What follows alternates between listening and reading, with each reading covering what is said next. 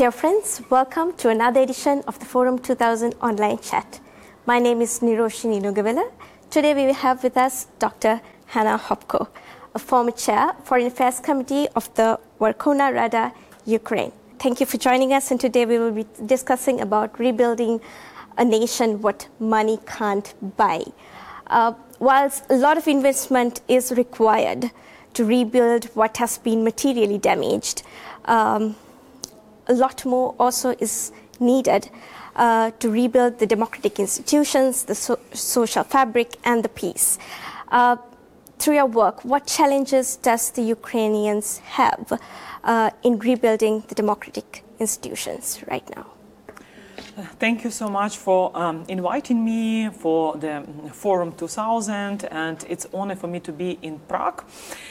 And Russia invaded Ukraine in 2014 and illegally annexed Crimea and occupied Crimea.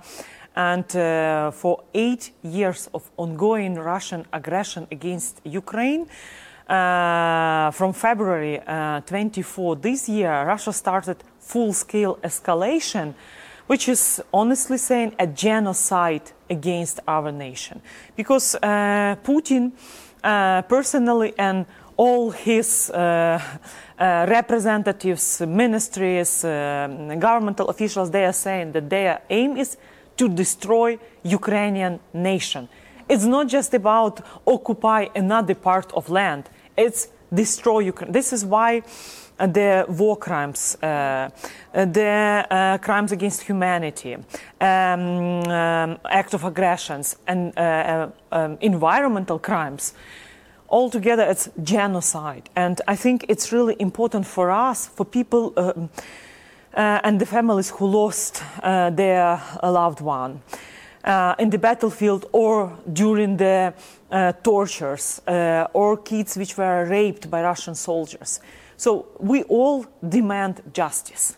So it's crucially important for the whole world that international tribunal will be happening, because we, with international community, are documenting all war crimes. We receive many testifying from people, victims of Russian occupiers. So, and what's happening now at the newly occupied territories, actually infiltration camps. It's like during the World War II. So it's unacceptable in 21st century. So this is why complete Ukrainian victory, when we defeat Russia, Russian totalitarianism, it's in the interest of the whole world. So it's first military victory of Ukraine and restoration of full territorial integrity and sovereignty, then international tribunal, justice, and then compensation for all losses from of course, you never will return back human lives which were killed. Yes, but compensation for families, it's #1 priority. And then we could start talking about rebuilding Ukraine's economy, recovery of economy, issues of how all destroyed houses, damaged buildings, infrastructure objects. Because every day of Russian war against Ukraine, we are receiving new losses. So we cannot exactly say what is the total amount of damaged buildings and what are the money we need to rebuild our country. But it's more than $500 billion, which like preliminary experts saying. And because 21% of Ukrainian territory is under occupation, and it's more than 2,600 towns, cities, villages are also in this located, and more than 38,000 of buildings destroyed, damaged. So it's a big catastrophe, this genocide against Ukraine. So answering on your questions, it's important for us to start talking with Western community.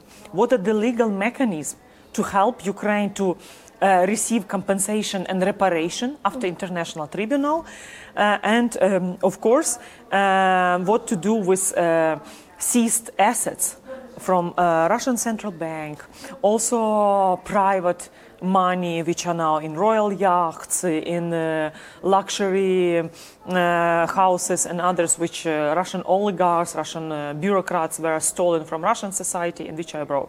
So the question also, what are the sources of money? What is the legal mechanism to help Ukraine? Because to take new loans during the war and after to rebuild, I think it's unfair, and Western communities have to help us. Yeah, so like you said, now the democratic process is something which requires continuous effort. After the preliminary stage afterwards, do you think the old practices like corruption and bureaucratic processes will come and infiltrate or will become insurmountable obstacles in sustaining the democratic process? I think after the full-scale escalation, Ukrainian society demonstrates the highest level possible of the fighting spirit, the same like Ukrainian armed forces. So we are now all united in our aim to win in this Russian genocidal war. But also people demand that all previous corrupted practices will be in the past. So after victory, like one of the key priorities of post-victory agenda, it's rule of law, judiciary reform, is also transparency and accountability in national level and also local level, when local communities, they will be responsible how to build back better. So they are, the ownership belong to them. And I think it's really important that civil society with Western communities, they will have mechanisms how to control how the Western money are being spent in Ukraine, and because it's about trust. So it's not just about receiving money, it's about trust, justice, and social capital. Yes. So I think because you strongly believe in the civil society, in rebuilding, after the war, how do you think the Russians and the Ukrainians will coexist? Is there any challenges there? I think even asking such question, it's too early, because Russian society is a part of this genocide, Russian genocide against Ukraine. Because Russian society never stood up against totalitarian regime.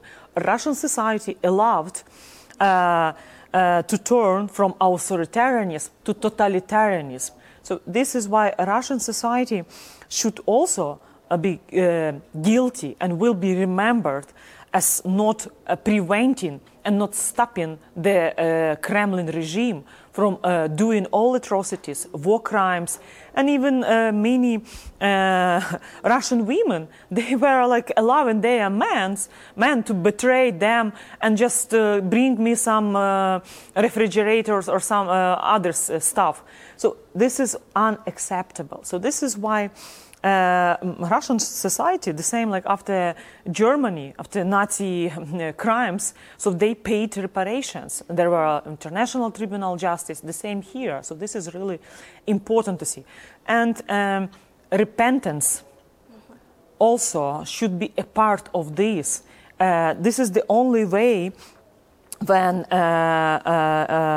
Russia is not just about regime change, when Putin will be replaced on some other person close to KGB, FSB, or GRU, or other mafia clans. No, we are talking about de-imperialization of Russia, which also means that Sikh society needs to go through reparations to take this economic burden and to understand why they are paying this economic price. Because compared to the deaths of young Ukrainians, all the Ukrainian defenders, and what they did with Ukrainian prisoners of war, it's when they burned them. So it's unacceptable. So this is why I think it's too early to talk about this. First, Ukraine defeats Russia. Then international tribunal, and it's already more than 20,000 of documented war crimes.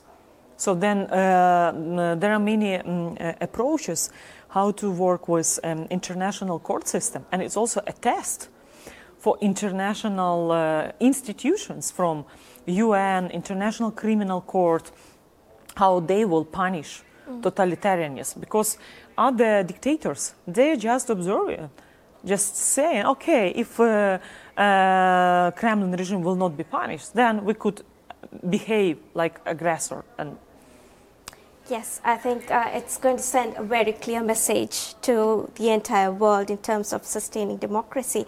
So I would like to ask from you, what support or what's the biggest ask right now from the entire international community in terms of supporting the civil societies in Ukraine to ensure the democratic institutions are rebuilt and we can achieve sustainable peace? What's the biggest ask? So Ukrainian institutions now, they are working. So parliament continue its work from full-scale escalation, and every day they are working, adopting important legislation, prolonging martial law and others. So focusing on social payments and others. So institutions, it's a question how to strengthen the institutions. But all civil society organizations like my NGO and network, we are focusing before on Euro-Atlantic integration and implementation of decentralization reform. Our partner organization like Anti-Corruption Action Center or OPORA, which deals with electoral democracy, all of us were focusing on main priority, weapons for Ukrainian armed forces. Because without weapons, and we still need more weapons to deoccupy territories. Ukrainian armed forces started their counter-offensive operations to liberate newly occupied territories by Russia. So this is why all organizations, now we understand, civil society community, that without victory of Ukraine, we will not have country, we will not have state to work. So for us, it's an existential issue for us. First, country has to win the war when we have place where to implement reforms, where to think about strengthening institutions. So this is main priority, weapons, tougher sanctions against Russia, humanitarian assistance, aid to internally displaced people. So all these issues, so this is a key, because we have not just to survive, we have to win. So this is the key. And then we have started already developing post-victory agenda, which also include all reform package with anti-corruption, judiciary reform, custom service reform. So there are like package when the best, the brightest reform-minded people, they are contributing to this. And we are also working with the huge network of local communities. So this is, yes, but first, victory, which requires more weapons, and when Ukrainian armed forces are capable to deoccupy territories. Okay. There's a lot of hope in all those words, and we are definitely sure that we are going to win democracy. So thank you so much, Dr. Hopko, for joining us in the Forum 2000 online chat. Slava Ukraini! Героям слава! Дякую дуже. Thank you so much.